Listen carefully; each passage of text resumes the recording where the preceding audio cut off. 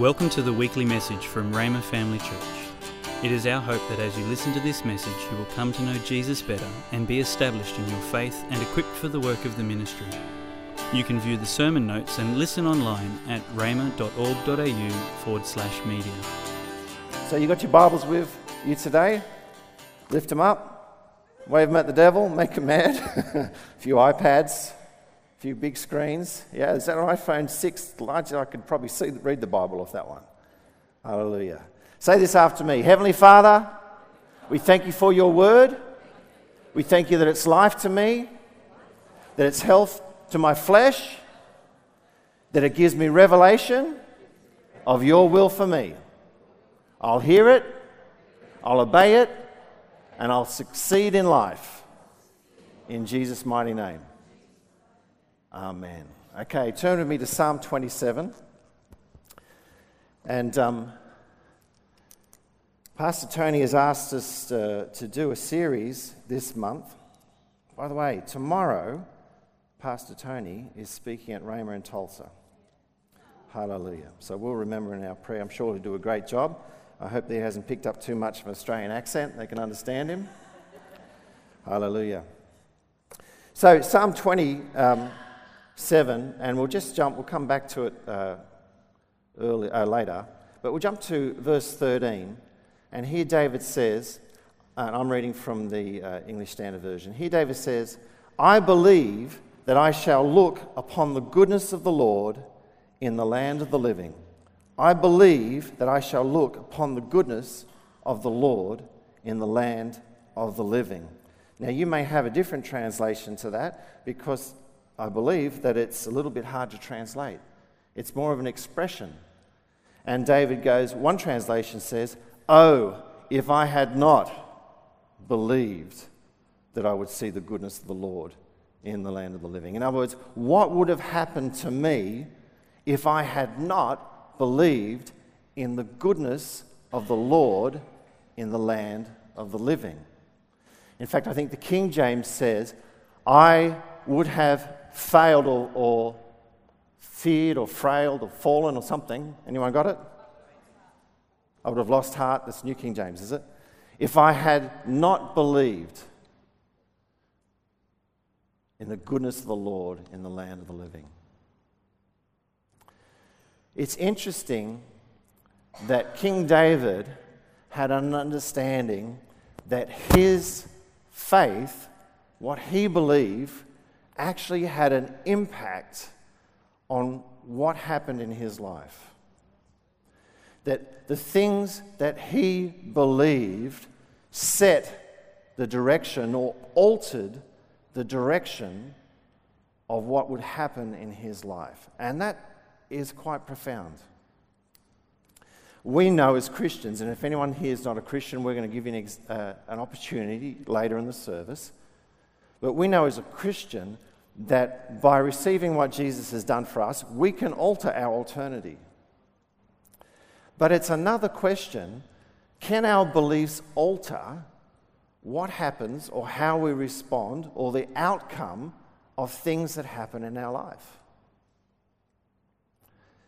The title for today's message is The Blueprint of Beliefs. Our beliefs are the blueprint for our life.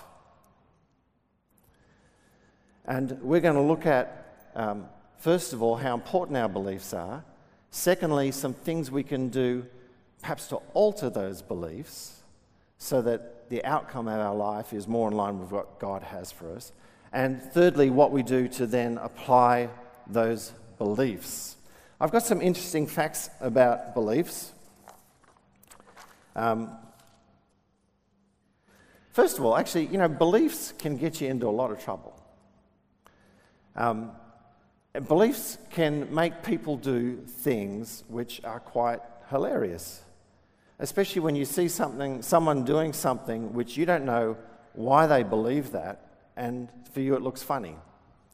There's one religion that has secret underwear. And they've been called magical underwear. Not by them, it's been called by other people magical underwear. And they believed early in their origins that underwear protected them. And I don't know that I can ever look at those missionaries now the same once I have found that. And I'm just wondering, have they got their secret underwear on today? And we laugh, and we really, but I'm sure there's a lot of things we do that other people look at us that they think are peculiar. All right? So, in a Newsweek, from Newsweek magazine, a new study of the brain shows that facts, empirical facts, and beliefs are processed in exactly the same way in our brain. So if you're formed a belief on something, your brain processes it as though it's a fact. Now, Sam Harris, who's a very famous atheist, one of the 4 horsemen of the atheist apocalyptics, was upset about this, but it gave him an insight into Christian faith, because that is exactly what the Bible says about faith.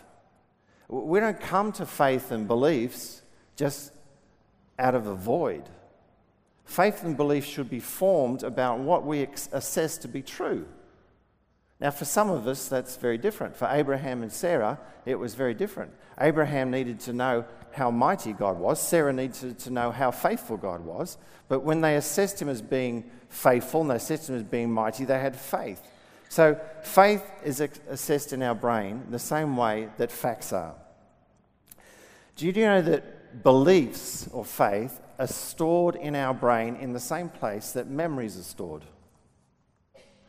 And that's interesting because if we believe in something firmly, we no longer assess it.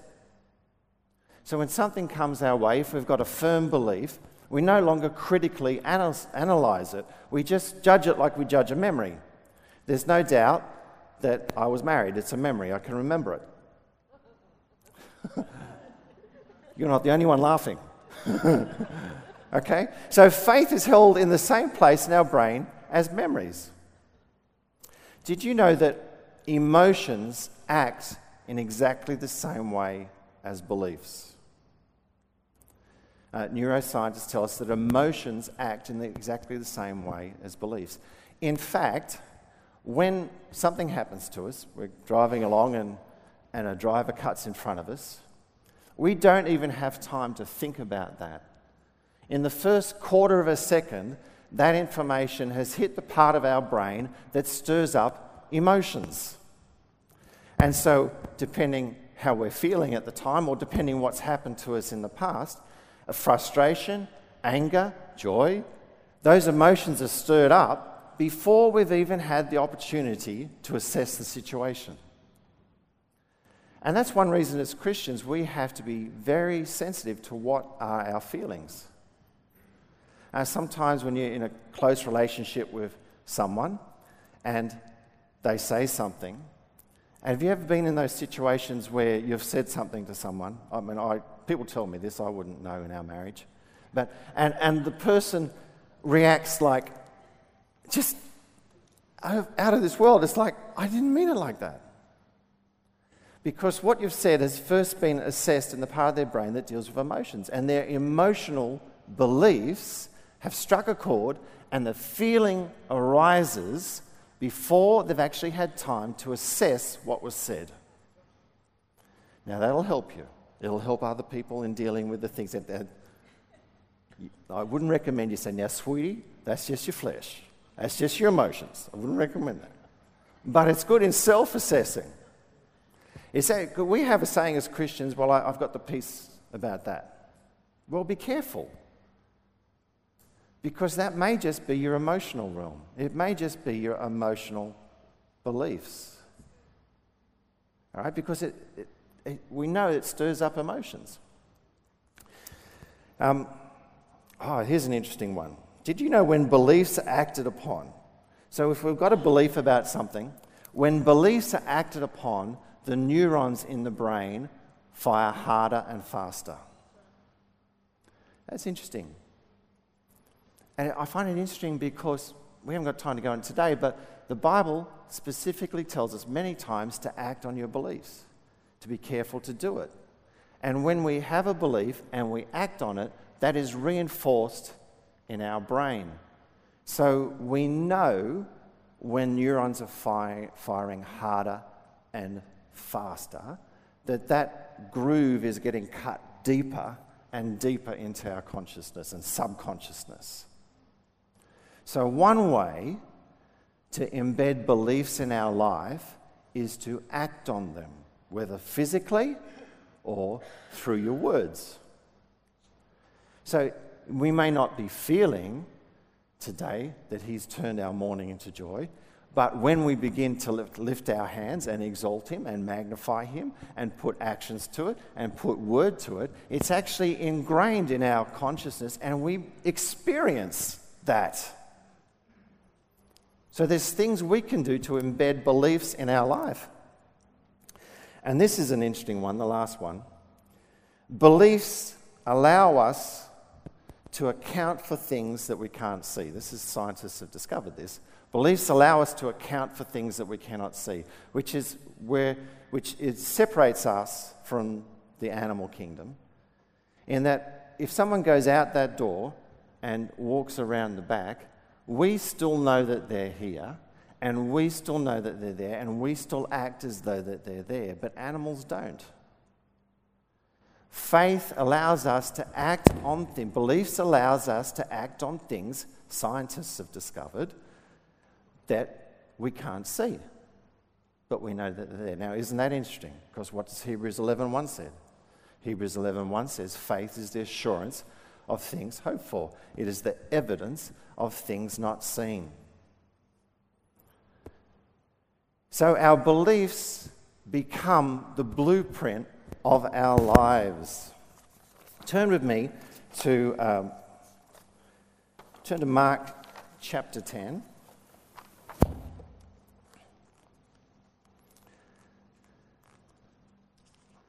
We're going to look for a few minutes at blind Bartimaeus.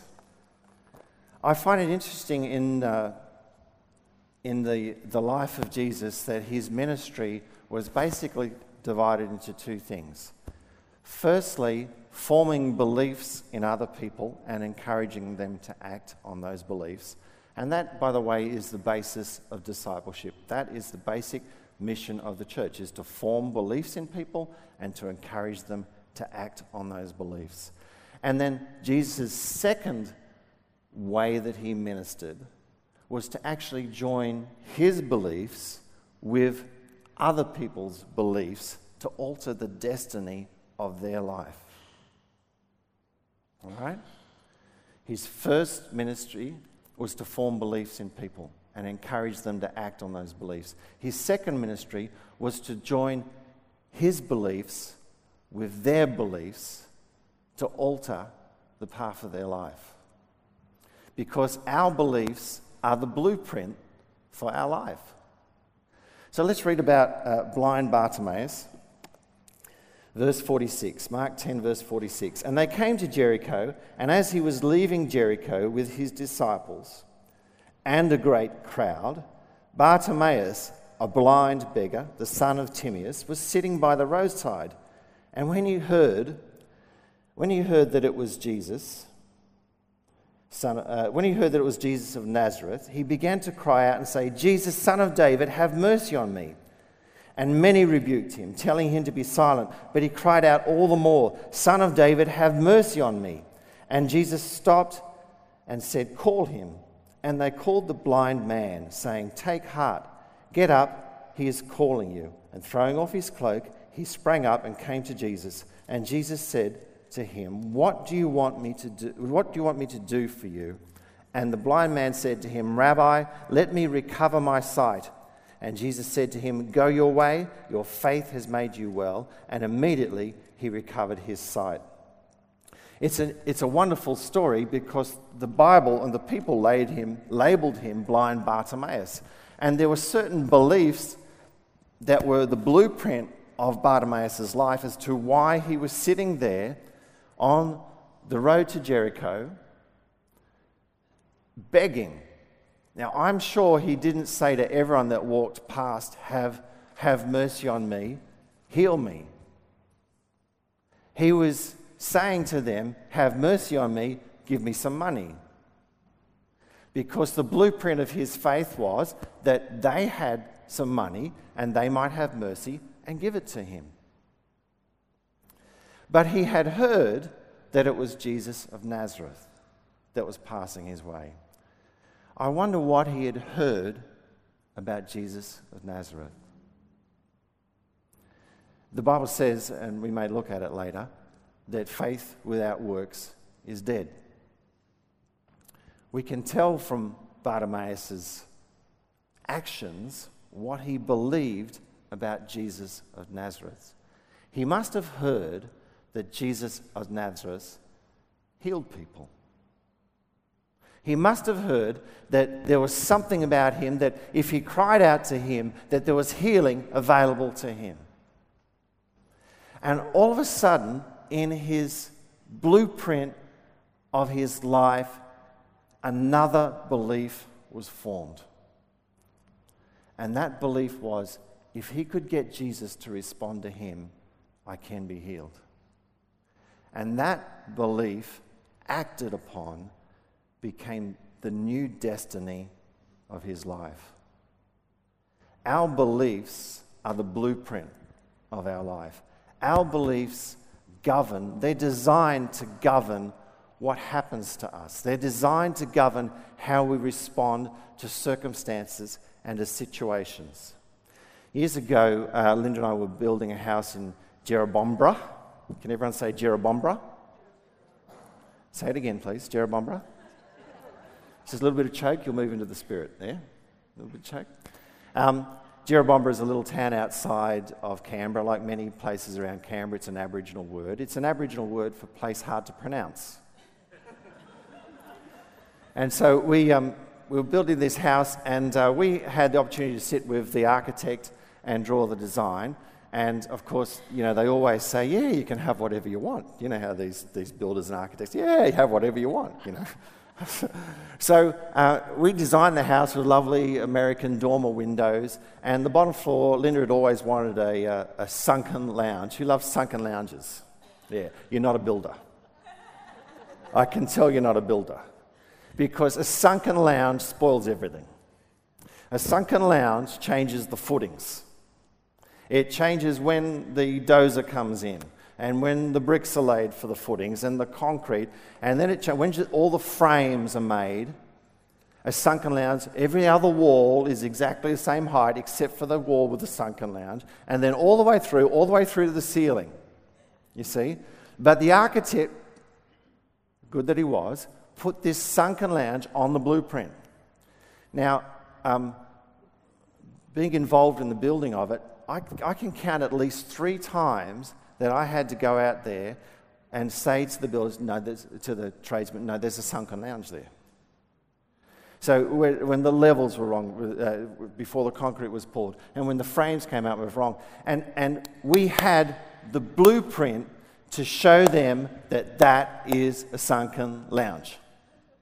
It was like, and what could they do? They've contracted to build this sunken lounge, and even though at one stage all the frames came out, they'd been pre-built in the factory, and they're trying to assemble them, and these ones just didn't fit. You see, because they were the wrong height. But because we had the blueprint, you got it? Because we had the blueprint, we could enforce that they take those frames back and they rebuild them. And blind Bartimaeus here he had the blueprint. He had the belief that his life didn't have to stay the way that it was. All right? Beliefs are very precious to God. Very, very precious. I've thought about this for a long time. Why are they so precious? Do you know, in many ways, God is actually more... it's more important to God that you follow your beliefs than your beliefs are strictly correct.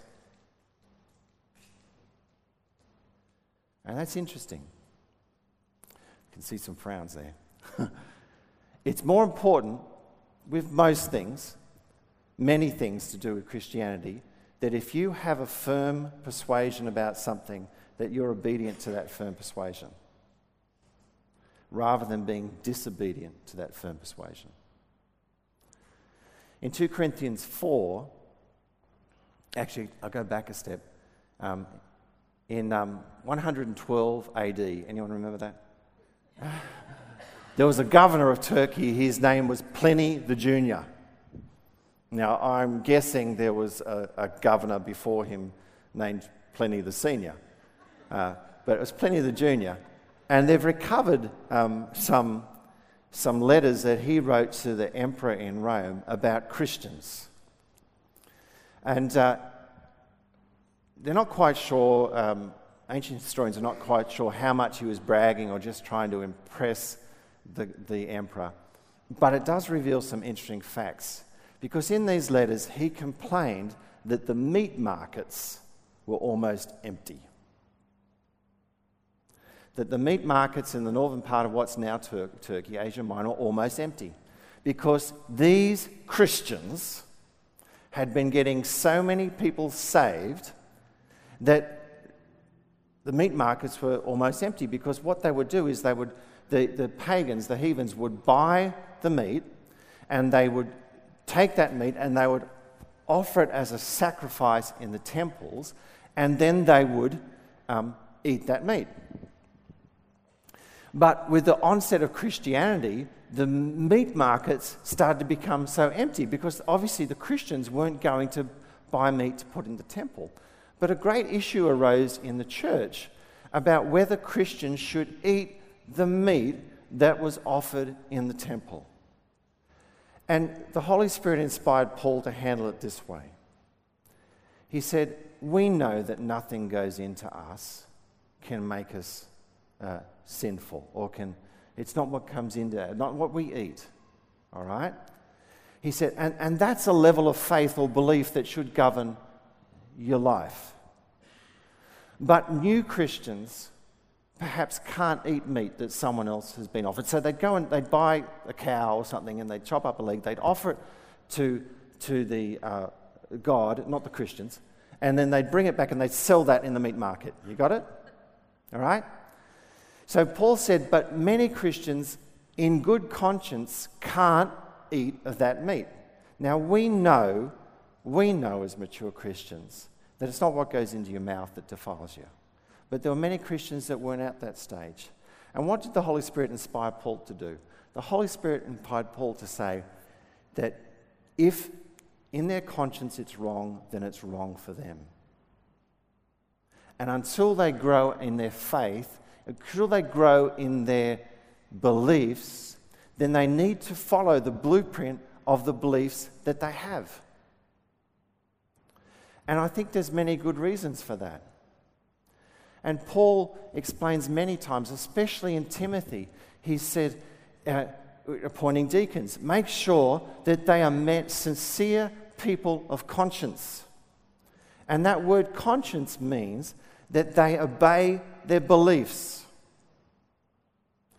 And then he says, for many have disobeyed their conscience. Many have disobeyed the blueprint of beliefs that they have for their life, and their hearts have become seared.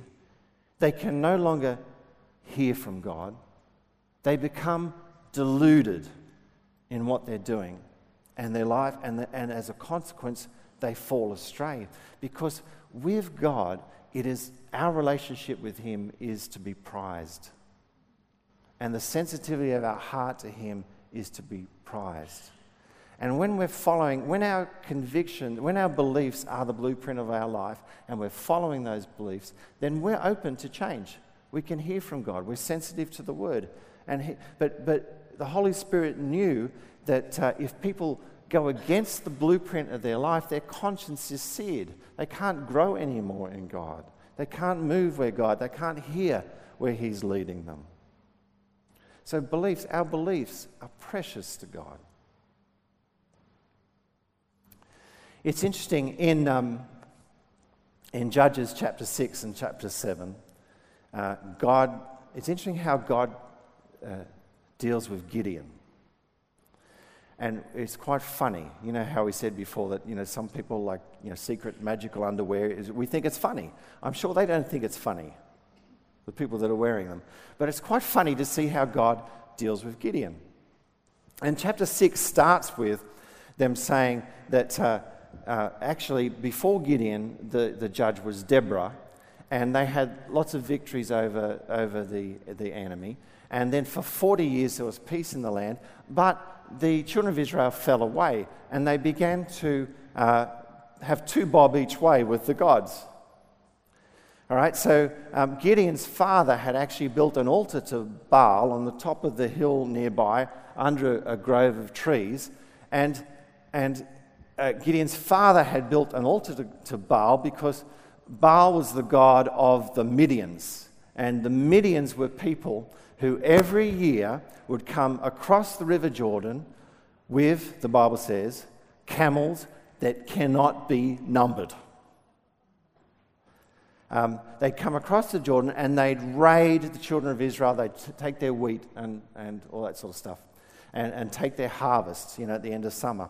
A little bit like relatives coming up from New South Wales. You understand? They come up or visitors from Canberra, whatever. They come up the Pacific Highway and they raid everything you've got and they stay. These Midianites were actually relatives. It's true. I'm not making that up. They're relatives with so many camels that you couldn't count them. And they'd come and raid it, you see. So the Israelites were going two bobs each way. And then they were two bobs each way because they believe in Jehovah. That reminds me.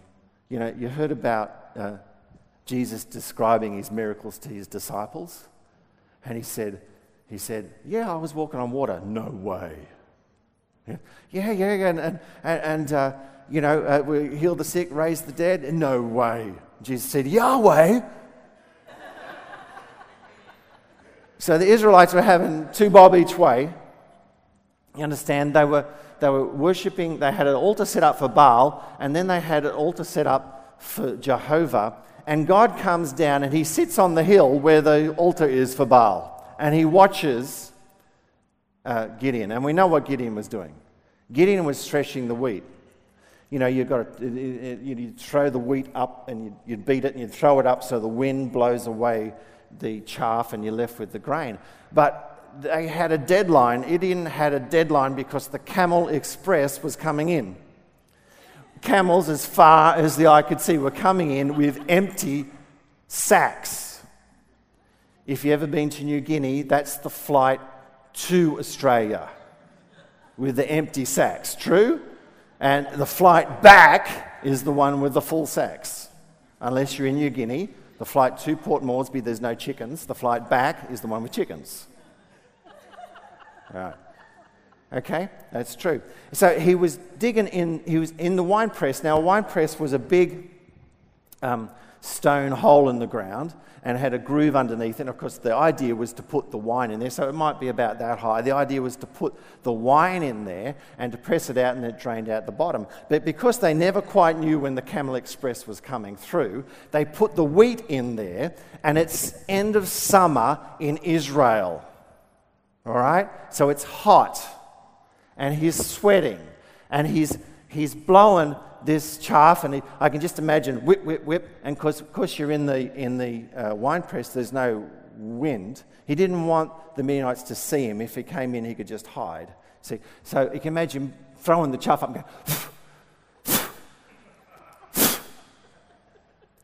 blowing away the chaff. Next one, and he would have been covered with wheat chaff, right? So you can imagine this: his little eyes blinking, covered in chaff. All right? Like a lamington. An Israelite lamington with wheat chaff. And little eyes go pop, pop, pop, pop, like this. And God is sitting up there on the hill watching him. Now, God's blueprint for Gideon's life was obviously quite different to Gideon's blueprint, true? All right? So what has God called Gideon? We know the story. He says to Gideon, Gideon, you mighty man of valor. It's a little bit like those secret underpants, because Gideon's beliefs were not God's beliefs. And from, a few thousand years later, we can sit here and laugh, but it was serious for Gideon, covered in chaff. He hears someone say, Gideon, you mighty man of valor. The Apostle Paul told Timothy that you don't obey your conscience, you don't obey your blueprint of your faith, your heart gets seared. And Gideon was totally deluded. Because he says to God, where have you been? He said, where's the God we hear about of our fathers that brought the children of Israel out of Egypt? And God is sitting at an altar made to Baal. And Gideon's saying, where have you been?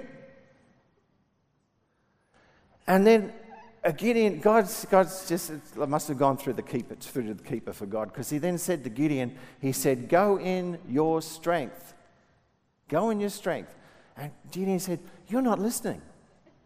You're not listening. I'm the weakest. I'm the weakest of my tribe, the weakest tribe of Israel, and I'm the weakest in my family. And God had to change these beliefs in Gideon that were holding him back. God had to change the blueprint of his beliefs. So what did God do? God said, I want you to chop down this altar. And actually in the verses before it said God had already sent a prophet to remind him. The prophet reminded the children of Israel of how he brought them out of Egypt. It reminded the children of Israel of his word that said, there shall be no other gods other than me. And he reminded the children of Israel that you have rejected that and you've turned to other gods. But Gideon was so deluded, and if we do not obey the blueprint of our faith, we become deluded. We get a deluded sense of reality as God sees it. So God systematically knocked down a series of beliefs that Gideon had. And the first one he knocked down was Baal. Put your trust only in me. Of course, Gideon wasn't that convinced. So Gideon said, well, if I'm going to knock down this altar, I'm going to do it at night, in case anyone sees me, in case those camels come in, as far as the eye can see. Yeah, it would be pretty embarrassing being down there knocking down the Midianites' altar to Baal and the camels coming. You just see them knocking it down in the middle of the day, and then through the hill you see those camels coming. You go, oh no, I've been caught. So he gets 10 of his workers and he knocks it down. It's his father's altar. And he knocks it down. And God changes that belief in Gideon, because the next day the town's very upset, and they hear it's Gideon. One of his 10 workers must have gone down to the pub and told someone. All right? And he finds out it's Gideon, and he comes back, and Gideon's father has the sense to say, well, why are you acting on behalf of Baal? If Baal really is God, then Baal can deal with Gideon. And they change Gideon's name to be someone who Baal's going to deal with. And we'll see. And then the other beliefs, we know the story where the God had to change. Now, God was acting like God acts. Romans 4:17. Abraham had faith in God, who raises the dead and calls things that are not as though they are. And that's what this month's teaching is about. That we are to act on our faith and call into being those things that don't exist. And God was calling into being, step by step, Gideon's, the new faith, the new blueprint of Gideon's life, to the point that Gideon had 22,000 at one stage to take on the enemies, and God said, no, not that many. God said, no, that many, and he weaned it down to 300 people, and he said, so you can realize that deliverance doesn't come by your own hand. All right? Turn with me to 2 Corinthians 4. And we'll see what Paul's got to say about beliefs and how they impact his life. 2 Corinthians 4, verse 7. I'm going to jump through I'm going to jump through these scriptures. So,